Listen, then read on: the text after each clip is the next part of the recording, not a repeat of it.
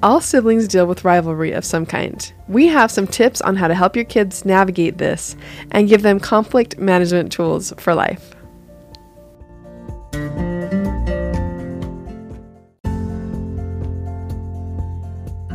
Welcome to Find the Magic, the podcast that will help you honor yourself, your children, and your partner.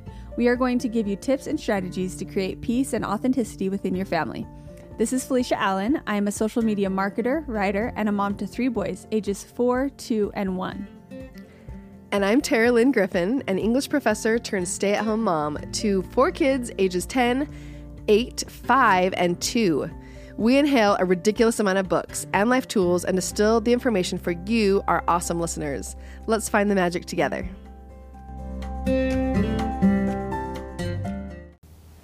All right, I've got our facepalm for today, and that is Tara and I met very early this morning and wasted an epic amount of time because when we got to the building where we record, I realized I didn't have the keys to get in. And so we just took a little drive to my house, got our keys, and ended up chatting about all the things all morning. So, which we were planning about taking the time to plan the episode because, you know, we've been planning it all week, but like we usually take some time before and talk about it. We're like, we'll just take that time and talk about it. Oh no, something about the drive and the clouds, and it was just, yeah.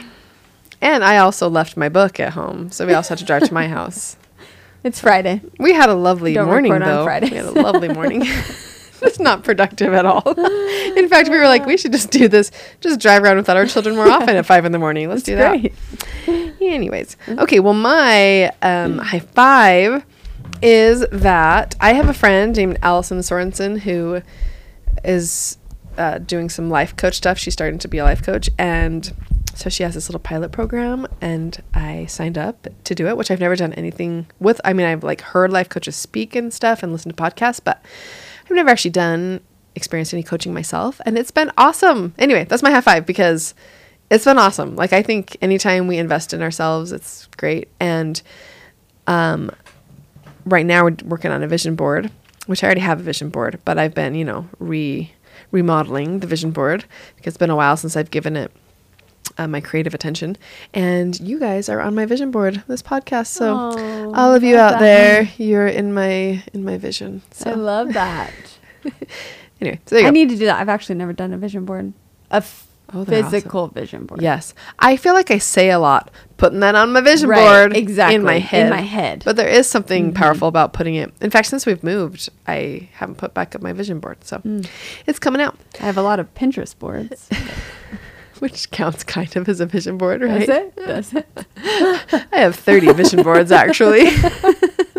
With many subcategories. Oh, I love it. Okay, so today we are talking about sibling rivalry, which is awesome because anybody who has more than one child experiences this. And anybody who has siblings of their own experiences this. So that, therefore, a lot of people in the world experience sibling rivalry. So we're going to give you a few, there's so many things we could talk about. So we've narrowed it down to just a couple little tips to help you guys kind of reframe how you see sibling rivalry and how to foster good relationships between your children and kind of, manage that. So navigate it is a better word. So first of all, let's just set up why sibling rivalry is even a thing. Why is this such a big deal? So genetically, we are programmed to need love, like it's an actual need, not a want. Love, shelter, food, safety, right? And among other things. If we go on Maslow's hierarchy, there's more. But anyway, those are all things we get from our parents. So newborn babies are designed, literally everything about their face, it's so cool when you get into the science of it. They're just programmed to bond in a way that makes the adults around them want to care for them. So it's literally part of our survival. So when children feel somehow threatened that something has happened, oftentimes the entrance of a new baby, or as they're older, they see a parent giving maybe another sibling some of that love. It is really, really natural to have inside a kid feel very insecure about that. And it doesn't feel, and when I say the word insecure, I feel like sometimes as adults we think, oh, get over it. You're just feeling insecure. This is like at our deepest level, it can feel like a matter of life and death. Really. You know what I mean? Like, I mean, it is not just like a little insecurity. We're talking on a really deep level. The source of the things I need the most is being threatened. And that's sad because we want, obviously, our kids to get along. We don't want them to see as bitter enemies that are competing for the same thing. But if the only reason why I'm setting that up is just so you guys can see that it's a big deal. It's a big deal to kids, and it's important to validate that it's there. That's how they're seeing this situation, especially when they're really little. But even as they get older, I mean, I remember when I was little, it seems so irrational now. Oh my heavens, so irrational. But I was 8 when my little sister was born, and I'm super close with my sister. Like, I feel like growing up, we were big enough in age difference that like I never didn't like her. Like, I always thought she was great. But I remember having this really deep, emotional, sad reaction. I remember crying up in my room. My parents didn't even know, because I didn't tell them. But I remember just crying, being like, now my parents have, because I had a little brother, and then she was, the second sister. Well, the second daughter. And I remember thinking, they now have another girl. They don't need me anymore. Like, I'm just like now an extra because now they have her. And she's little and she's cute. And she was adorable, oh my heavens. And she was sweet. Even as she got older, she was so sweet. And anyway, that feeling didn't last a long time. But I still remember as an 8-year-old being, like heartbreakingly devastated in my room crying, being like, I'm just superfluous now. I probably didn't use that word. But you know what I mean? Like, I'm just... Or did you? I'm just like an extra now. They don't, there's no need for them to love me. But luckily... my parents, through their, again, they didn't even know I was feeling this. I'm sure if I would have told them that, they actually could have helped me, probably coach me through that a lot faster. But, I realized, they still do love me and it's okay. And luckily I fell in love with her fairly quickly. So then I just loved her too. Yeah. But you know what I mean? Anyway, what I'm saying is there's something inside of us that feels that we don't want to be replaced, and we want to be important, and we want to be loved. So that's what our kids are feeling. When you see this rivalry among your children, just... if you can look at it with a little bit of understanding and compassion, I think you can deal with it a lot better. Yeah. That's the hard part. I was just going to say, as parents, I think I go to bed every night like, you have all these buckets to fill up. However many kids you have, and your husband and yourself. When I go to bed at night like, how could I have done that better with that one kid? So if we can focus on that connection and their bucket's full, then they can handle those waves of different things much better. And there's no such thing as, at the end of the day, there's always going to be somebody, who's totally every single time. We can't be perfect about it, but the lovely thing about just that exercise that you just said is it allows you to the next day make sure no kid gets forgotten over a long period of time, right? If you're kind of doing a little analysis of, I'm feeling like that kid needs some extra connection. And I love this because really it all comes back to the things we always talk about, which are observing, validating, and focusing on connection. It's so amazing. These are like a little different tools that we're going to explain with sibling rivalry, but it comes back to those 3 things. Yep. We're going to observe, we're going to validate feelings, and we're going to foster specific connection so that there's security instead of insecurity. Yep, exactly. So we're going to break this down a little bit into some actionable steps for when your kids are actually in a conflict, or so whether that's physical fight or just emotional, verbal, whatever. So first step is to observe, as usual. Be aware when you are hearing a fight amongst siblings. And the first thing we want to say is just, so Janet Lansbury, again, one of our favorites, one of her big things with sibling rivalry is, yes, when you have little babies that are helpless, you are going to, if they're the target of some sort of like physical harm from their toddler sibling or older sibling, you're going to keep them safe, like we talked about last episode. But when it comes to sibling rivalry, just release yourself from thinking that you need to be responsible for stopping every single fight that your kids have. Because unlike with babies where you can and need to protect them, siblings are going to have conflict, and they're going to learn so much through their interactions. And we're going to talk about kind of nipping really damaging things in the bud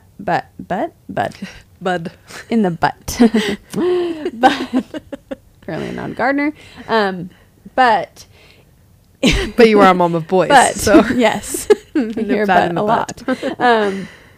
But fighting is healthy and normal. So if you can just release that and just take that off your plate and just know my kids are going to fight, then you can get out of that mode of just the reaction. We've all been there where we have those days where it's like, stop, no, everybody stop, no, go in your room, shut, like. Nobody say a word. Yeah. Nobody touch each other. I'm leaving. Freeze. Yeah. And you're constantly just reacting. And if you can get out of that mode and get into a mode of, you know what, they're going to have these little conflicts and it's okay, then you can be more aware of what you actually need to help with and where the path is that you actually need to pave. And you're creating a safe space for them to learn conflict management, right? Because you have to learn conflict management to survive, to excel really in the world. And so you're really creating a safe space for that.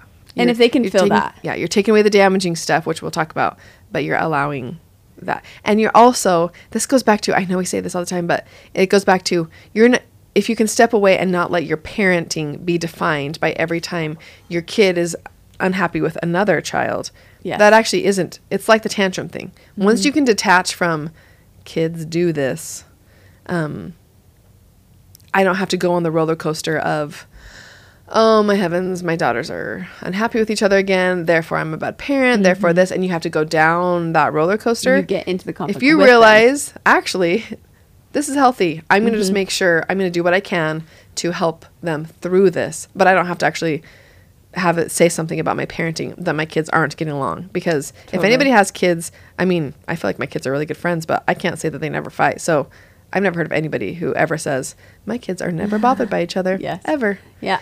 I've never heard my kids say, your breathing is bothering me. You know, I think that's just me. a universal, that's just like a universal thing, you know? So don't let it define you. And it's freeing, totally freeing once you realize that.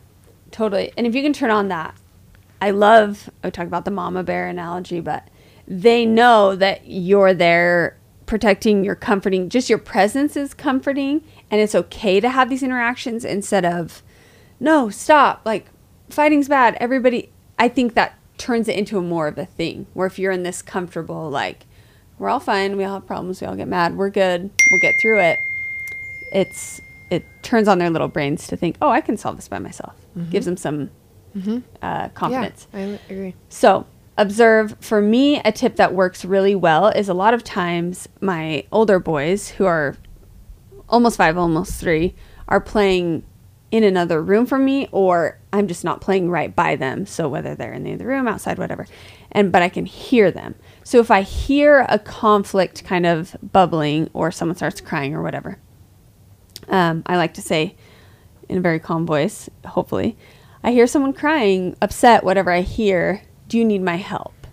And since I started doing this, I would say 8 out of 10 times, either they just solve it, / they don't even hear me or respond, or they'll say, no, we're good. Usually the older one is then going to console the younger one and solve it. But think of what he's learning in that moment. He's learning how to deal with somebody else's emotions. He's learning how to maybe sacrifice a little bit of what he wants for the other person. He's learning how to, oftentimes he just removes himself from the situation. All those things he wouldn't have ever come up with on his own had I gone in and been like, you over here, you in this room, we're done, we're not playing, or whatever, which sometimes I have done that. But if I'm being more aware, I can see they can solve this. This is a little kid problem. It's not an adult problem. It's a little kid problem. They can do it by themselves. And by offering your support, you're letting him feel like, but if I need help, if this is too big for me, it's okay. My mom offered the help. Exactly. Know? Yeah. I love that. But lets him feel the pride of, but like, I did do this myself. You know, so you're offering support while still giving them the chance to build their own confidence with problem solving. Totally. Excellent. And if they do, so, the other times, if they do need you, maybe sometimes one of them will come to me, or I can hear it escalating a little bit more. Then the next tip, after you've observed and become aware of what's going on, is to approach curiously and calmly. And after I heard this, I can't even remember where I first heard this or where this thought came into my head, was that nothing is an emergency. It really isn't. I have 3 boys, 2 that are, one's a baby, but they're not just like brushing dolls' hair all day. They are very rambunctious. They're big energy. They're jumping off stuff and doing crazy stuff. Because that's what girls do. They just brush dolls' hair. I've heard this. I have friends with girls say they like to sit and play with like dolls. I'm like, and like have them talk to each other. I'm like, what? No, yeah, my kids do my girls do like that, but they also build zip lines and jump off things. So they are. Anyway, sorry, I just had to make that into. I can just see Send over the dolls. Cohen just like sitting braiding hair. Anyway, I wish. Anyway, okay, sorry. Continue. So I emphasize that because I think a lot of the times, I don't know, you think, oh, that's great if you just have this calm kid who's just easily, they're solving their conflict so nicely, but there still is a lot of big conflict in my house and fighting and physical fighting. They're boys, they physically fight, and girls do that too, obviously. But I have taken this in like, okay, nothing is an emergency. So when I hear them, each kid that I've had, I feel like with my first, it was like, I hear a little cry and I'm like, emergency, whoa, go, like he's hurt. Then with the second, it's like, oh, let that go a little bit more. And so with each kid, I've realized they can solve a lot more than I think that they can actually solve. And if I run in, it makes them feel like, whoa, what's going on? Like, this is a big fight. Mom needs to help us. Like, we're out of control. But if I give them that little bit of space and I approach like a little more calmly and kind of with the tone of, something's going on. Like, you guys aren't liking this. More curious of, I'm not assuming you guys can't handle this. I'm not assuming this is going to blow up. I'm coming in like, this is not sounding as good as we'd like. You know, more curious about the situation. So you're not coming with a storm of anger that fills up the whole room. You're coming with curiosity, which allows them actually to stay focused on themselves and what they're dealing with, instead of, if you come in with a storm of anger, we've all seen that. The kids turn to you and they're like, what? Like, we're both in trouble now. You know what I mean? Totally. And when you say there's no emergency, the beautiful thing about approaching it like that, then if there ever is an emergency, somebody's broken their arm, you still, I mean, you can accelerate your action to whatever level needs. You know what I mean? You can get them quickly into the car and take them to the doctors or whatever. But hopefully you can do that from a little bit calmer space. But those kind of emergencies are very few. And I think lots of times we come into a room as though there's a broken arm when there's actually not. You know what I mean? Totally. We're just treating everything like an emergency. And then let's save that for when there really is an actual like physical crisis. You know? Totally. Yep, exactly. Okay, so observe, approach calmly and curiously, and then the next tip is if you do need to intervene with their conflict, just to do it minimally.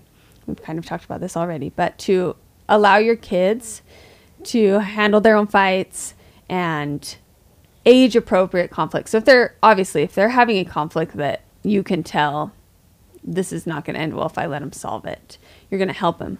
But with that curiosity, coach them through what they're going through. So try to give an example. If one kid has a toy, the other one really wants it, they're both pulling at it.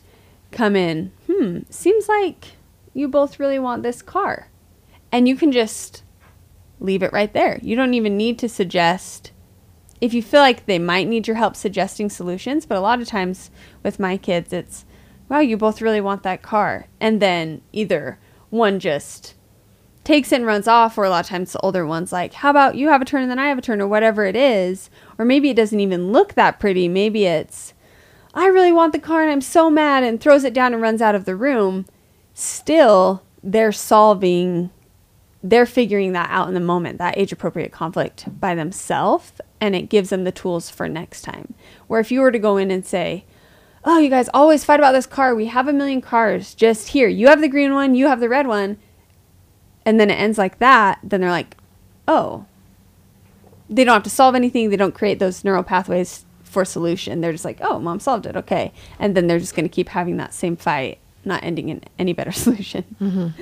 And I love this because, and Janet Lansbury, this is from her also, she says it helps them, instead of, a lot of times adult solutions are more, you go over here, you go over here, you have this car, whatever. It separates them because it keeps the peace, where allowing them to solve it helps them join each other in play a lot more often and figure out those problems that they're going to have with other kids when you're not there, when they go to school or whatever. So, and when you're adults, exactly, it happens all the time. Yeah.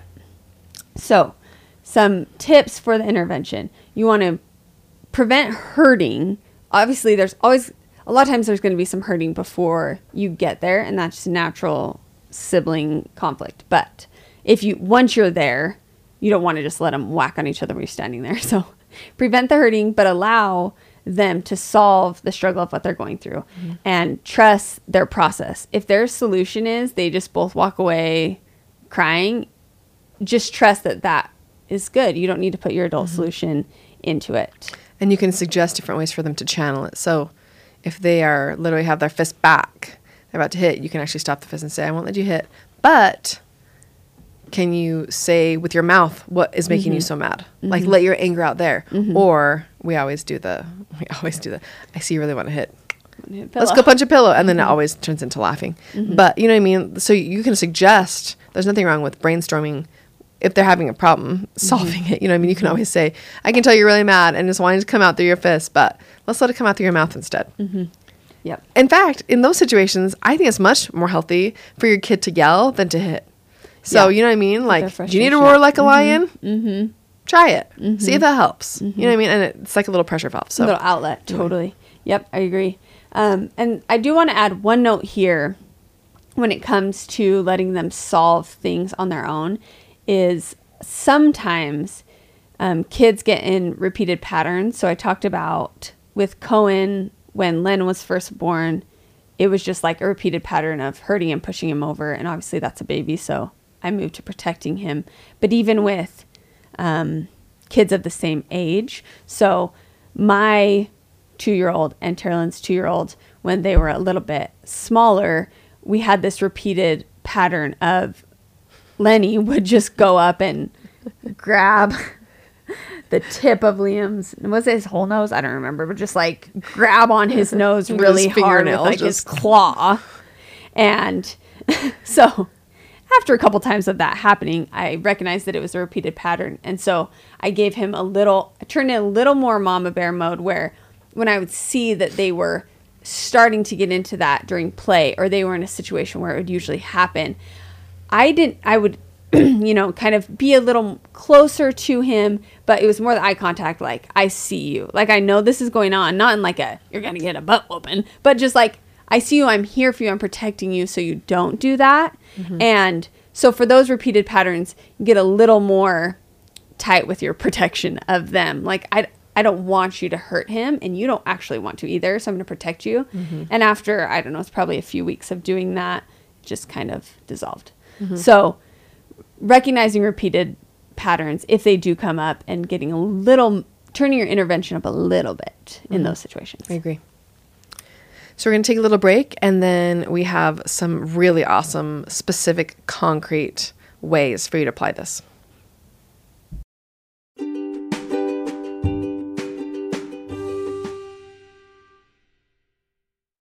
When you need mealtime inspiration, it's worth shopping Kroger, where you'll find over 30,000 mouth-watering choices that excite your inner foodie. And no matter what tasty choice you make, you'll enjoy our everyday low prices, plus extra ways to save, like digital coupons worth over $600 each week. You can also save up to $1 off per gallon at the pump with fuel points. More savings and more inspiring flavors make shopping Kroger worth it every time. Kroger, fresh for everyone. Fuel restrictions apply.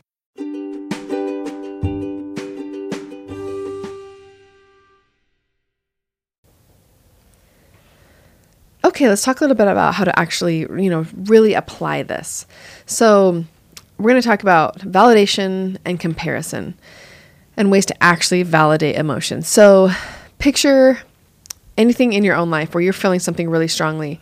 Anytime somebody tells you just not to feel that way, it never works, ever. Sure. Or even distractions sometimes works, for a short period of time, but it doesn't really last long. So something that I wanted to kind of explore here is sometimes as parents, we get frightened by our kid's emotion when it's directed at another sibling because we love the other kid too. So it frightens us. So for example, I mean, because we're like projecting into the future. I have a 2-year-old who keeps wanting to poke a baby's eye. That means she's a psychopath. You know what I mean? Like we're thinking in our minds, an adult who pokes people's eyes has problems. So it's a good, just again, this kind of comes back to the whole inner space thing. It comes an observation. If we can just step back a little bit and say, oh, this child is 2. She's not thinking of the consequences of poking somebody's eyes. You know what I mean? She's just thinking, I have anger. Those eyes are big and cute. You know what I mean? So if we can just, again, in the book, it's a really good book. It's called Siblings Without Rivalry, and it's by Adele Faber and Elaine Maslish.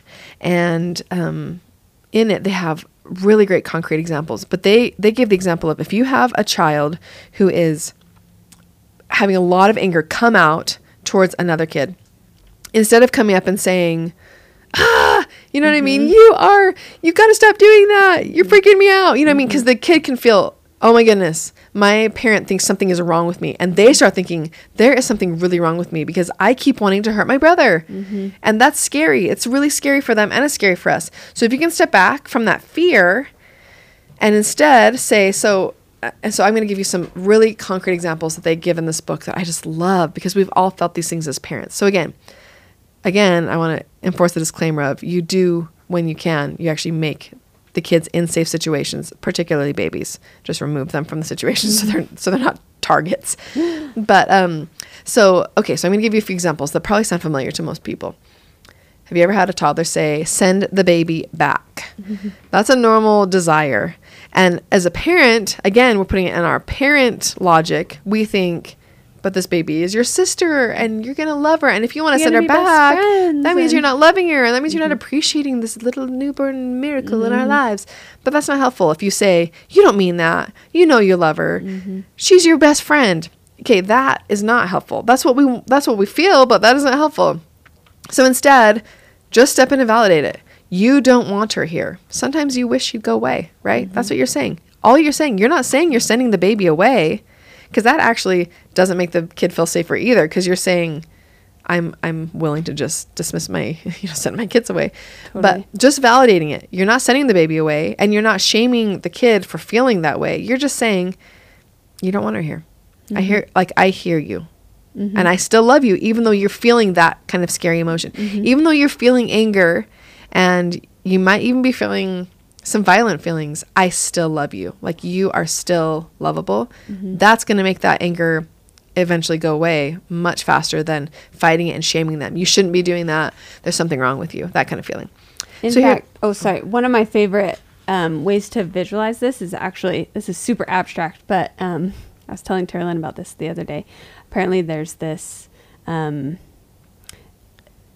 visualization through meditation to think of almost like this beast as your big emotion. And when you're feeling, so what you want to do, what they say in meditation is you put your head in the mouth of the beast, which sounds scary, but it basically means, okay, we're recognizing that big emotion. There you are. I see you. You're here. Like, I'm just going to go all in. And then next step is you invite the beast to tea.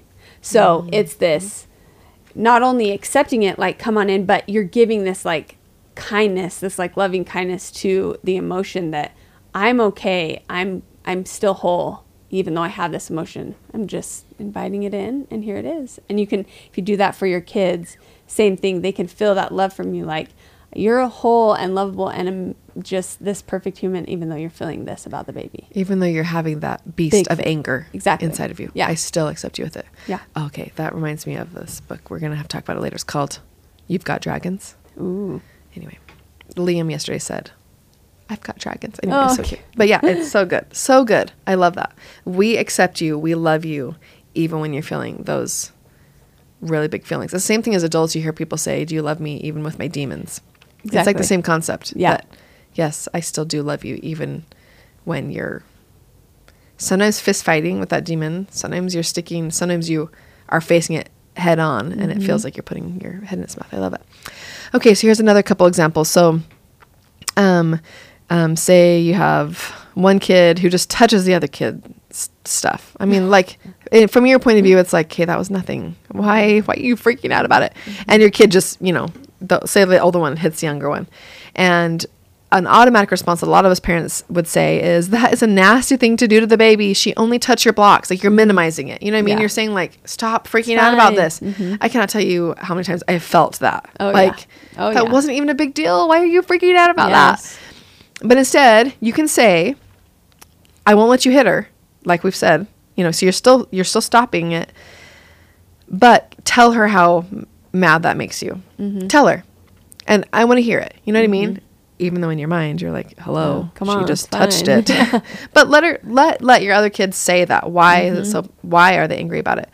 And then they can actually practice right there and say, I hate it when you touch my blocks. I hate that. You know what I mean? Or I'm so mad when you touch it.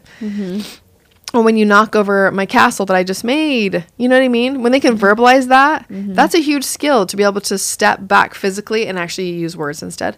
Okay, and then another thing, and this is like a huge deal for me in my house. My kids are, my older kids don't do the whole knocking over each other's castles anymore. My younger ones still do, but my older ones don't.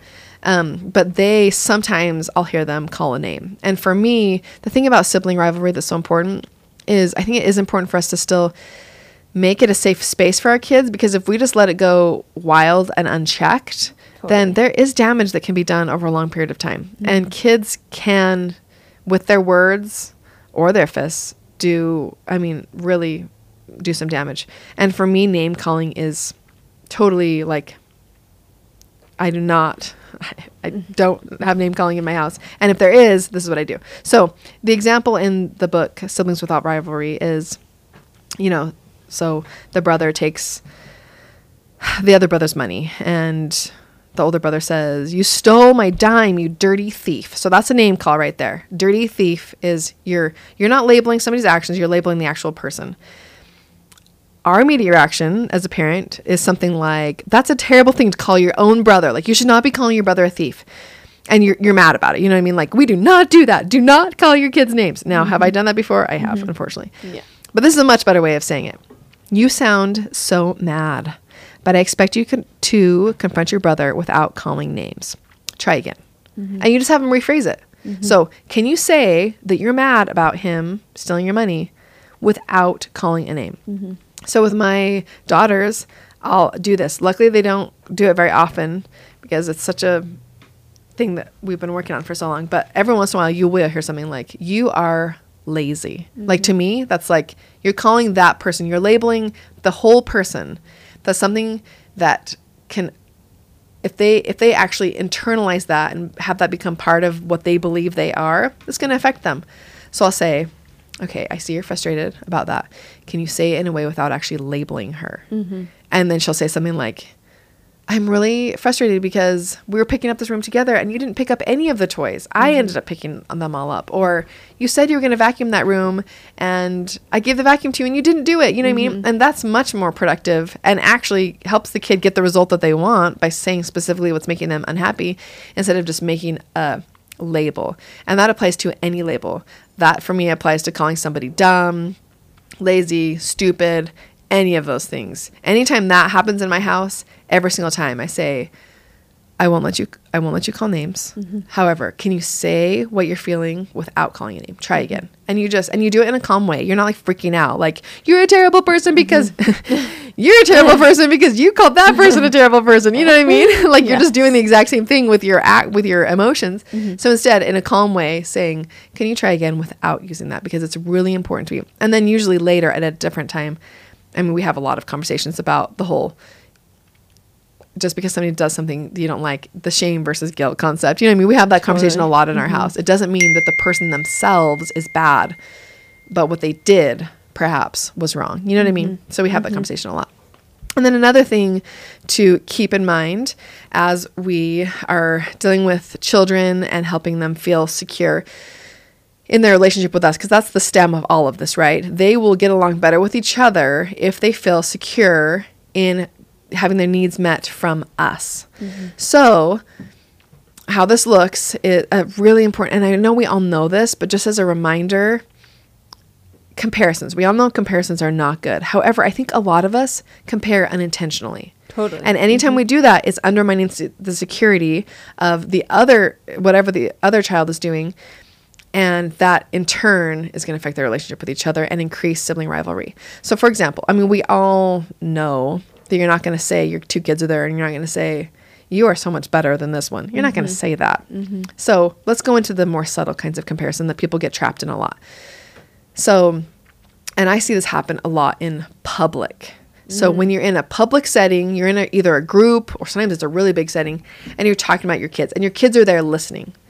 If I say, Sally is my smart one. She is so smart. She's great at school. She always does her stuff on time. You're giving that as a compliment. You have good intentions when you say that. And then Jane, oh, she is so sweet and so kind. She's my sweet one. You know, she's just snuggly and she's so great. And again, you're saying two things that are positive. But what they found in a lot of different groups and research is that when you do that in a public setting, what ends up happening is Sally hears that and thinks, I'm smart but not kind. And Jane ends up thinking, I'm really sweet, but I'm not smart. Right?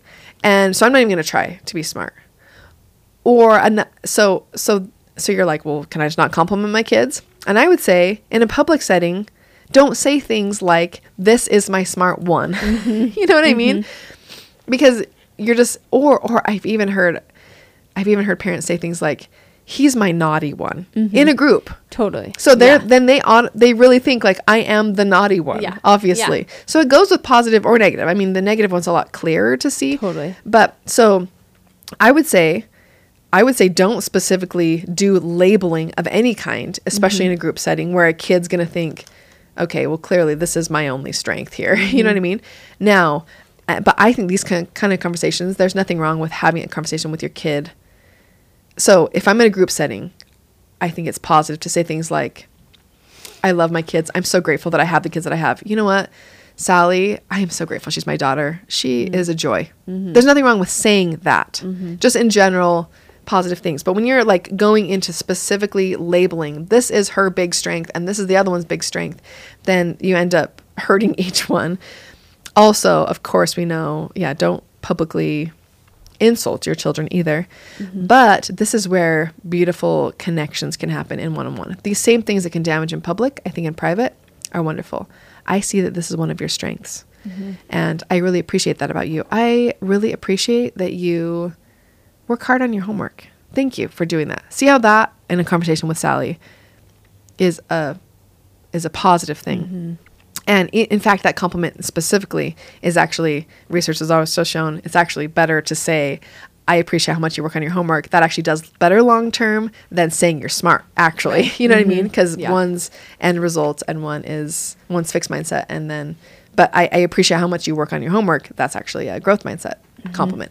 But still, what I'm saying is one-on-one, that reinforces connection and security. It's not comparing. And even if you're having a problem with whoever you think your naughty child is, right?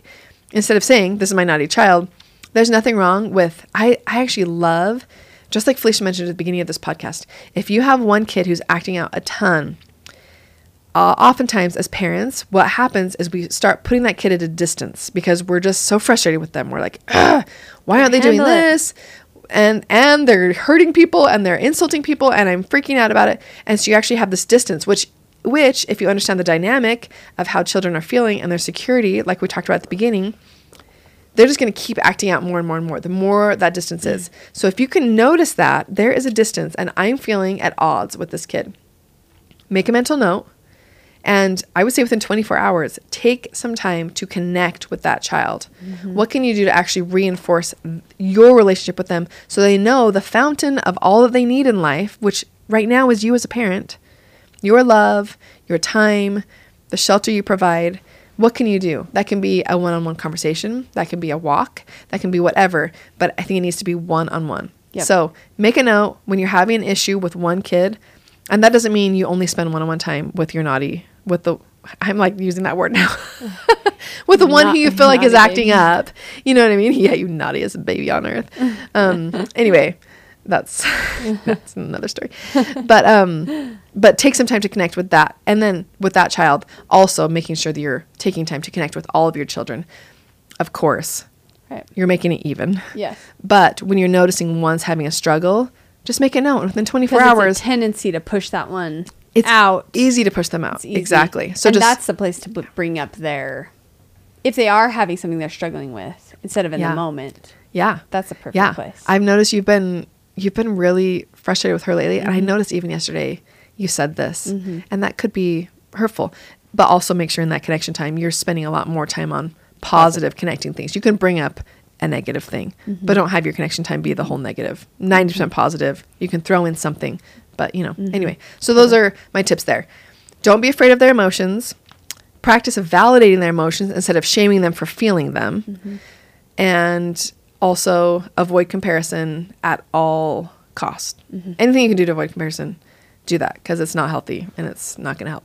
Even those subtle ways of comparing. So that means in public, try to avoid labeling of any kind and focus on in private affirmations and connection. Perfect. So to summarize what we've talked about today, these are the things you can try this or not, is accept that there will be conflict and unhook ourselves from defining our parenting by if our kids are getting along perfectly, because they're not going to get along perfectly all the time. So we can just detach from that, just accept it. That's going to happen. We don't have to go on the roller coaster with them. So first is acceptance. Second is to validate their emotion without allowing them to do truly damaging things to each other, like name calling and, serious physical harm, that kind of thing. But you can still validate that emotion. I can tell you're really feeling this. And then the last thing is avoid comparison and instead focus on individual connection instead. Perfect. All right, let's find the magic.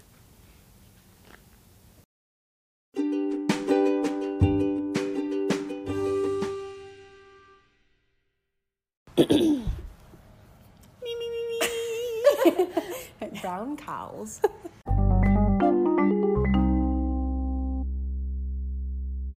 Today we're going to talk about staying open to the flow of life and letting go of circumstances outside of our control. So I get to start with our face palm today, and I would just like to share this to make y'all feel good about yourselves.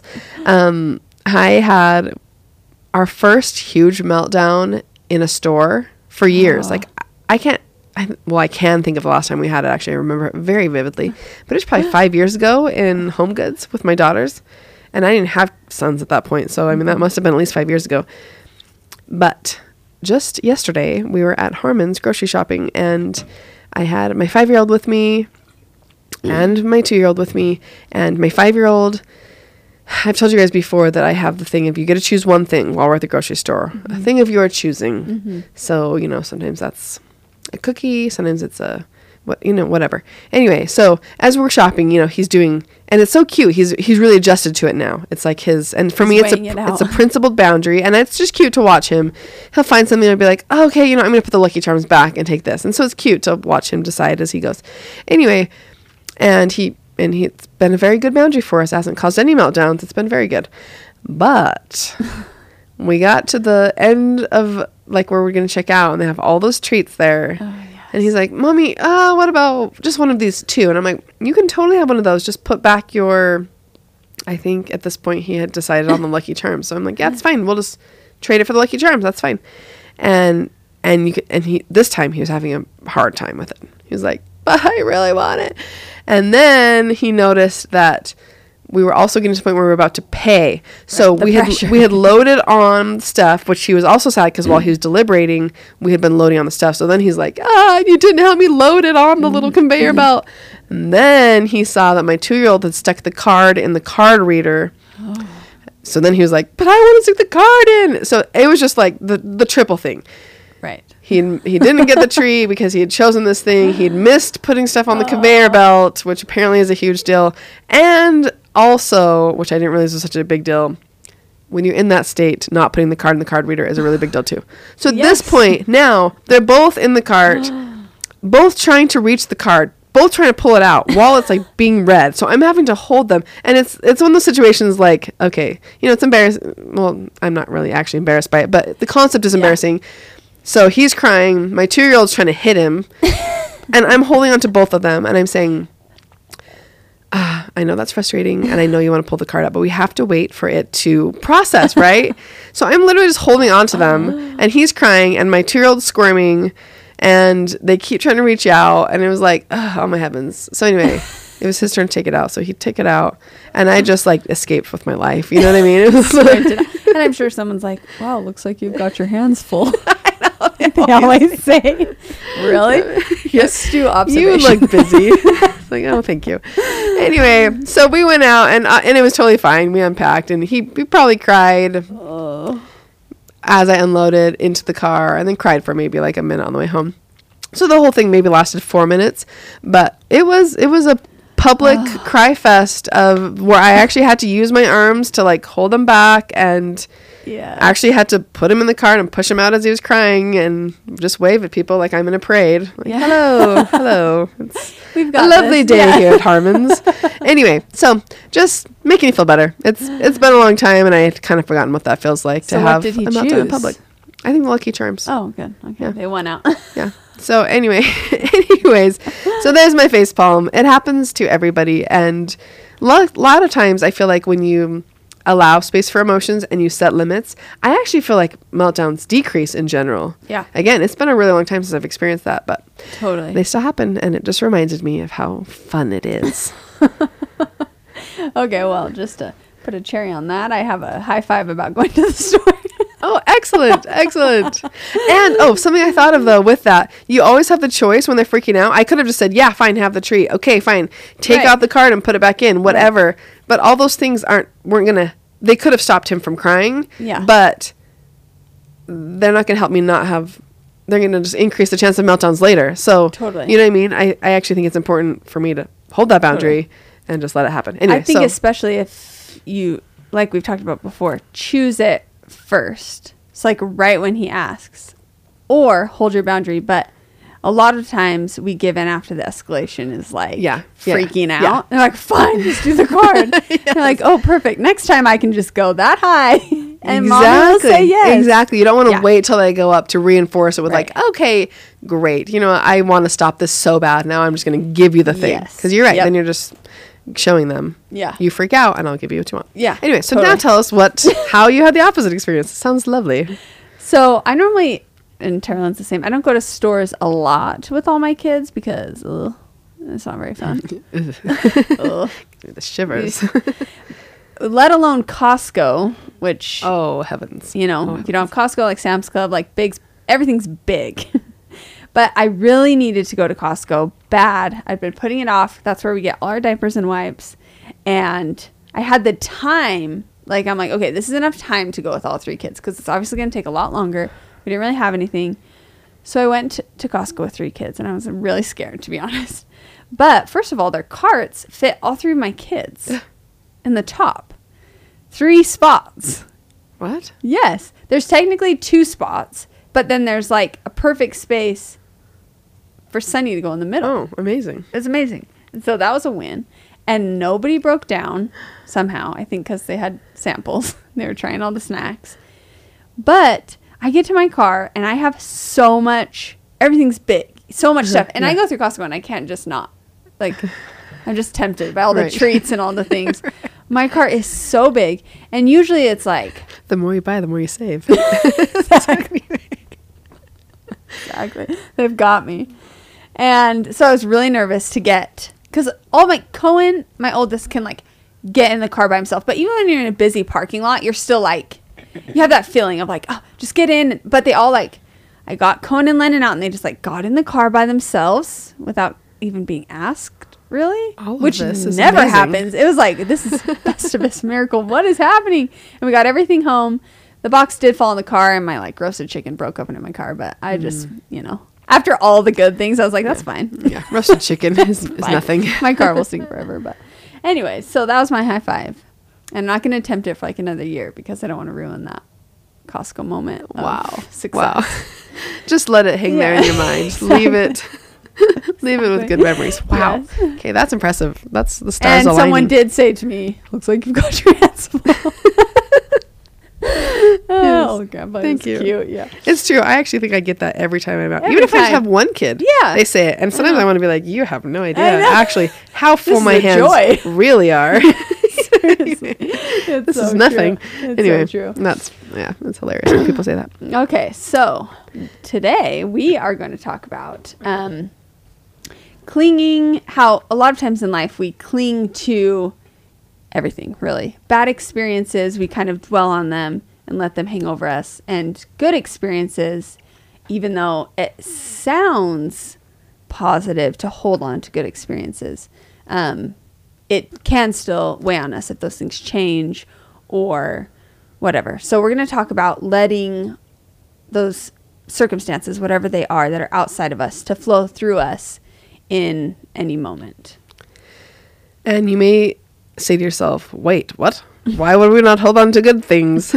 And the concept here is we are beings that work best, really most things in life work best when we allow them to flow, right? So energy flowing through us, we're actually going to have more energy. And I've totally experienced this. You have more energy when you're allowing things to flow through you. Anytime you're like blocking it, you're trying to hold on to something, cling to it, it actually blocks it and your energy goes down totally. Mm-hmm. And there's a lot of really awesome examples of this. Michael Singer in his book, The Untethered Soul, which is an awesome book I'd recommend. Both Felicia and I love it. He gives a ton of examples of, you literally can have a moment where you feel like you have no energy, you're depressed. He gives the example of, your girlfriend breaks up with you or your boyfriend breaks up with you and you're just depressed for months and you're eating, like you're doing the things that you normally do, but you're totally depressed. And then when your girlfriend calls, all of a sudden you have the energy back, but your eating isn't changing, your sleeping isn't changing. So,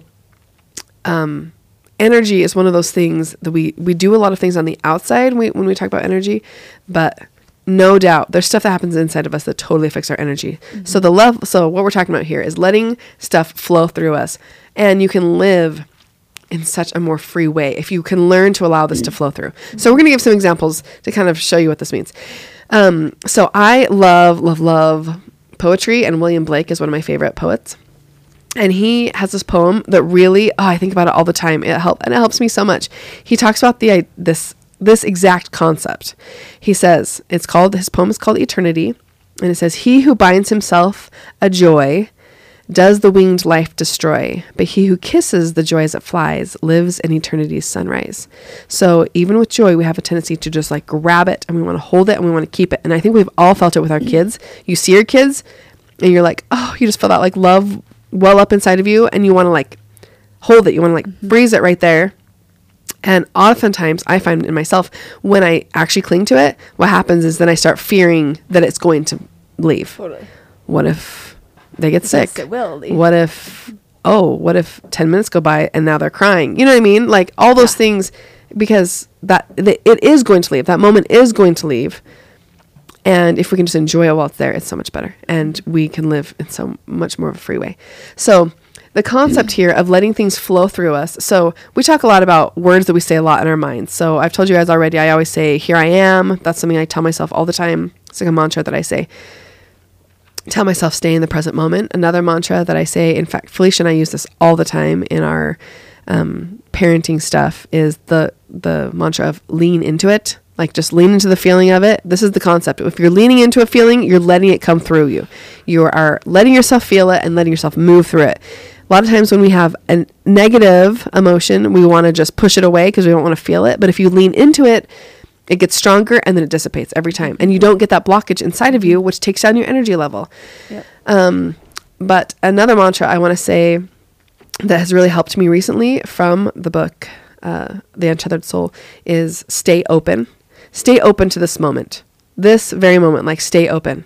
And this sounds, and I'm sure there are people out there listening to this, why would you want to stay open or lean into a negative moment? Mm-hmm. What about really hard moments? Because life isn't all just bliss and cute baby faces that you want to cling on to. What about these negative moments that we don't want to actually lean into? But it's important to actually do it, because if we don't let it flow through, has nowhere to go. Yeah. It just builds up. Yeah. Yeah. How many of you have had an situation in the morning where your spouse does something that bothers you? So I'm just going to use a really mild example, but this applies to big things too. Say like your spouse, say like your husband leaves his socks on the floor and you see the socks on the floor and you're bugged. And then you start having all these negative thoughts of like, ugh, I'm going to have to pick up. It's one more person I have to pick up after, blah, blah, blah, blah, blah. And your husband has been gone for 8 hours now. And you keep thinking in your mind, you keep putting yourself in pain by going through this thought. If you stay open to the moment, what that would look like is, oh, I see there's socks on the floor. That's a circumstance. And, oh, wow, I'm observing that my thought is wanting to say that you feel unappreciated or whatever, blah, blah, blah. I'm just going to observe that thought. Wow, interesting. And the feeling is unappreciated. I feel that. If you can just observe that. So this is such a freeing concept because you start realizing that you are the observer of your thoughts and emotions, but you are not your thoughts and emotions. It's not the same thing. You're not actually controlled by your thoughts and your feelings. You can simply see them and say, oh, wow, I'm seeing that. Now I'm going to stay open to the next moment. That was this moment. I'm feeling it. I allowed myself to feel it, and I'm going to go into the next moment. And the beautiful thing about that is that you don't have your whole day derailed by socks on the floor. Now, that's a small example.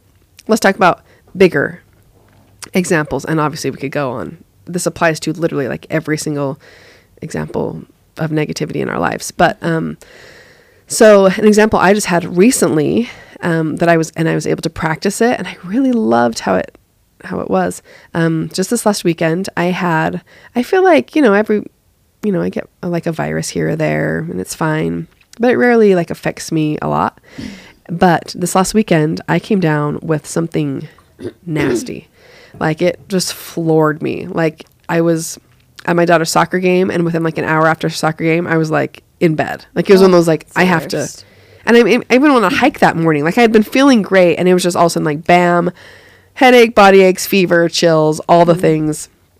And I was laying in bed and I was thinking of Eckhart Tolle and living in the present moment and this concept of letting something flow through me, not fighting against it, right?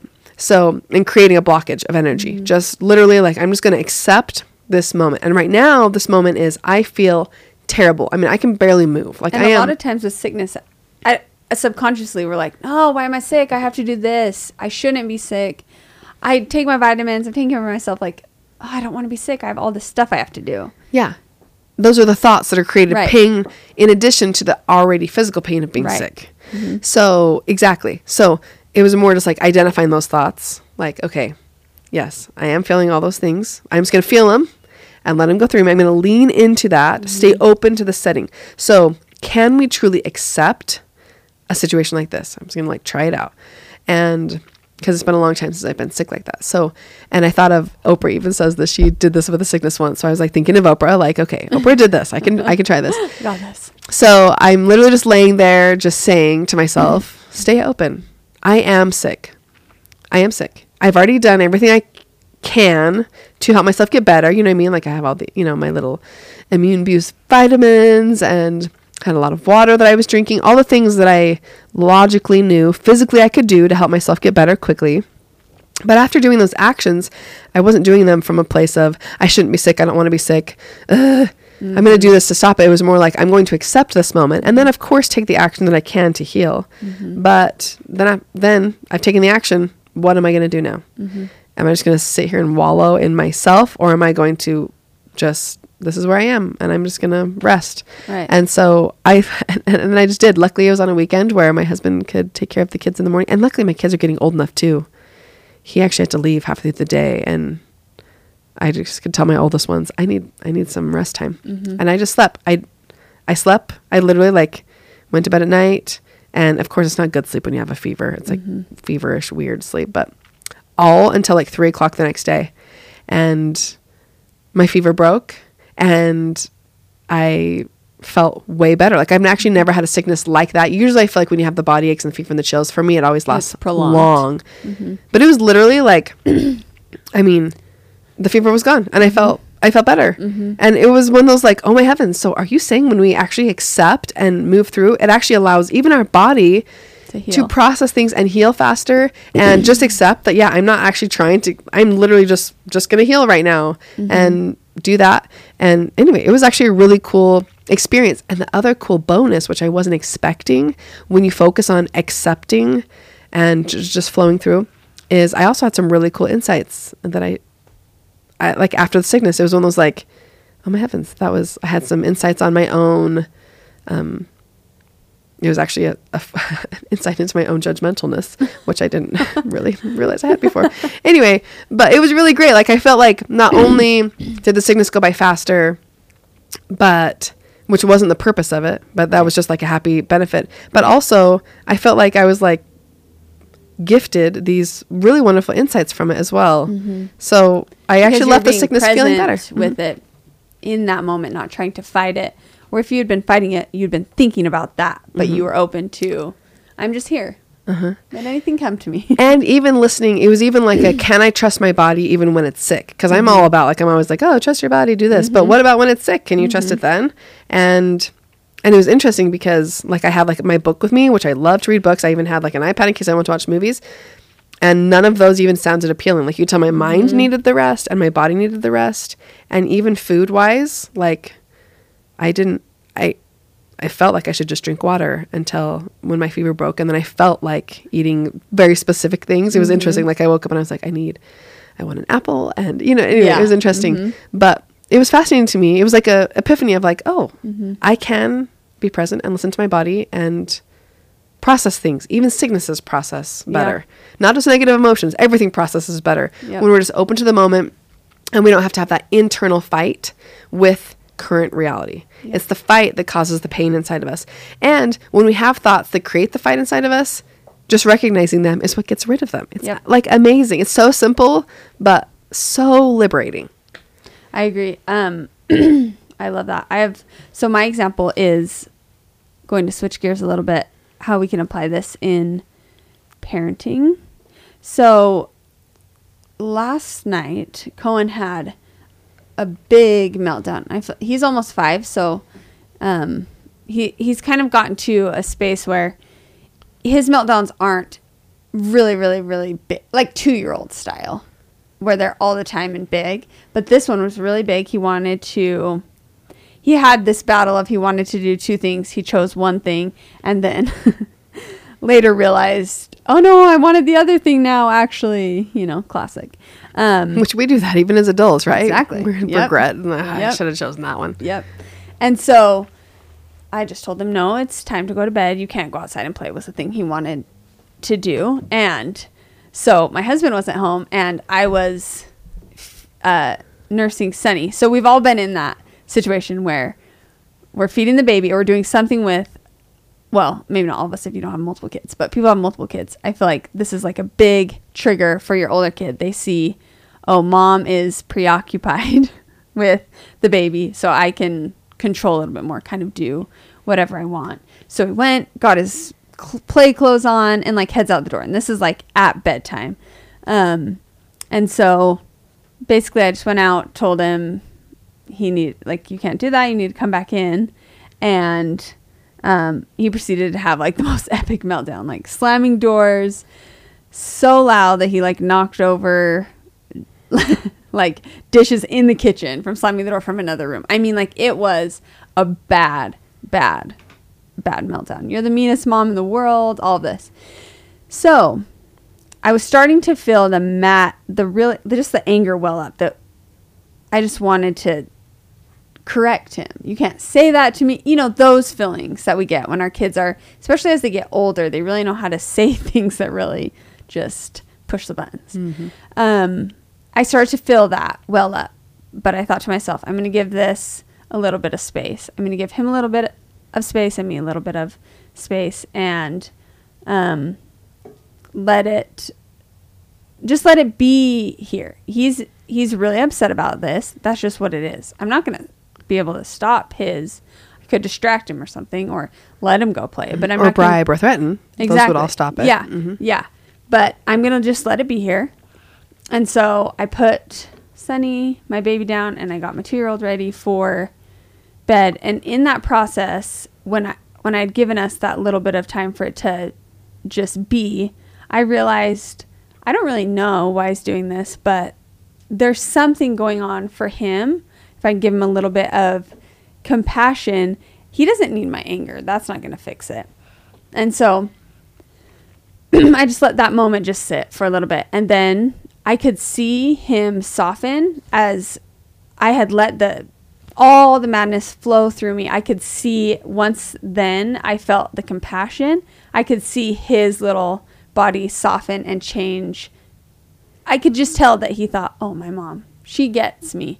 I don't really know why he was doing that tantrum, but I just saw him through new eyes and gave him a little more nurturing and compassion. And just, I still had to say, you know what, I'm going to protect you, because he was trying to like leave his room and run out. I still had to hold the boundary. It wasn't like he was just like, oh, I'm happy now. But I felt the shift in the energy once I let all that upset and anger and all of that just be there and flow through me. Then I feel like he got to a space of, oh, my mom, like she gets me. And I feel like I understood him more after I let that anger pass. And you let him actually just, those emotions actually flowed through him. So same concept. You weren't causing a blockage in his emotions by making him react to your emotions because you're freaking out too. Mm-hmm. You just let them go through. And that's the best way to get rid of them, is they just go through you. Or tell him to stop feeling, whatever it was. Mm-hmm. Okay, so we're going to take a little break, and we're going to come back and talk about how to do this with positive things, how to let go of and not cling on to the good things as well. Okay, so we're going to talk about some positive examples, but first I want to give you guys a tool for doing this in your everyday life that I really love. And this tool comes from Tara Brach, I think actually it is. And she has a podcast where she has meditations and talks. And she also has a book called Radical Acceptance. But she has created this acronym for kind of realizing our emotions and letting them flow. And her acronym is RAIN. So it stands for recognize, allow, investigate, and nurture. And since I've learned this, when I'm in these situations, so say the situation with Cohen last night, I think of this really quickly in my head, and I love it. I feel like I'm kind of like a write down list person. I feel like it breaks it down for me in a way that I understand. So recognize, see what's happening in the situation and within you, why you're feeling like you are in the situation. So to apply this to the situation with Cohen, when he left the house, when he started to have this big tantrum, I'm so mad because you're disrespecting me. You're not listening to me. I told you can't go play. And then you start to have this tantrum. It's not that big of a deal. Get over it. Those are all the feelings that I'm feeling. So I recognize, You're applying reason to feeling. Exactly. Which oftentimes, feeling has nothing to do with reason. Exactly. And so then recognize and then allow. So just in that moment, just let the feelings be how they are. So in that moment, I just let Cohen be really, really mad and upset and tantruming about not being able to go outside and play. And I also was allowing and being okay with those feelings that I was having and seeing them as thoughts and as feelings separate from me. So put that little space there. Like I'm having those thoughts that he's going to turn into this like tyrant who's disrespectful and doesn't listen when he's a teenager or whatever. But those are thoughts. I can see them outside of myself. They aren't actual reality. Then investigate. So investigate, I like this because she clarifies that you're investigating your thoughts with interest and with curiosity. So it's not trying to fix them. It's more like, why am I feeling that? I'm just curious about it. Mm-hmm. I wonder. Curiosity is so powerful. Yeah. Am I tired? Am I whatever it is? And then nurture yourself in that moment. So a lot of times nurturing, we think of like, oh, good food or get some rest or get a massage. But this is like within that moment of having those emotions. Give a little compassion. And we talked about, I think last episode, about inviting the beast to tea. So that same thing, you know what? All those bad things that I'm feeling, it's okay. I'm just going to give him a little compassion, a little love. All those bad things that Cone is feeling in that moment, I'm going to give him a little love. I've been there. I just give him that compassion. And then she says, after you do that RAIN acronym, you have this moment of after the rain where it's almost like a wash, like, oh, that's all wash. It just pushes it through you in that after moment. Yeah. It's letting it flow. Again, you're opening up that flow, and I love that accepting life where it is. The rain, washing it through. Yeah. Yes. Oh, I love that. Okay. Oh, I love that. So the idea of letting stuff flow through us and just accepting life where it is, because that is where it is. Another word that a lot of times is associated with this, especially in yoga. So you guys know I love yoga, and it's the word detachment. And when I first started learning about the word detachment, honestly, my first instinct was to just totally rebel against it. Like I was like, no, I live life attached. I love things from an attached way, right? You know what I mean? Attachment parenting, attachment everything. Yes. So when I first heard that word, I was like, okay, I don't want anything to do with that. That's ridiculous.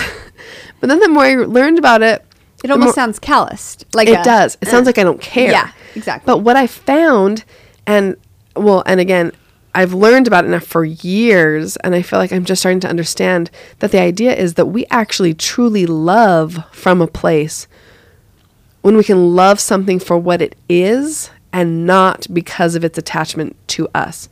So we can feel the love for, just like we mentioned earlier, when your kid is laughing and you see that joy and you feel that feeling of love, that is wonderful.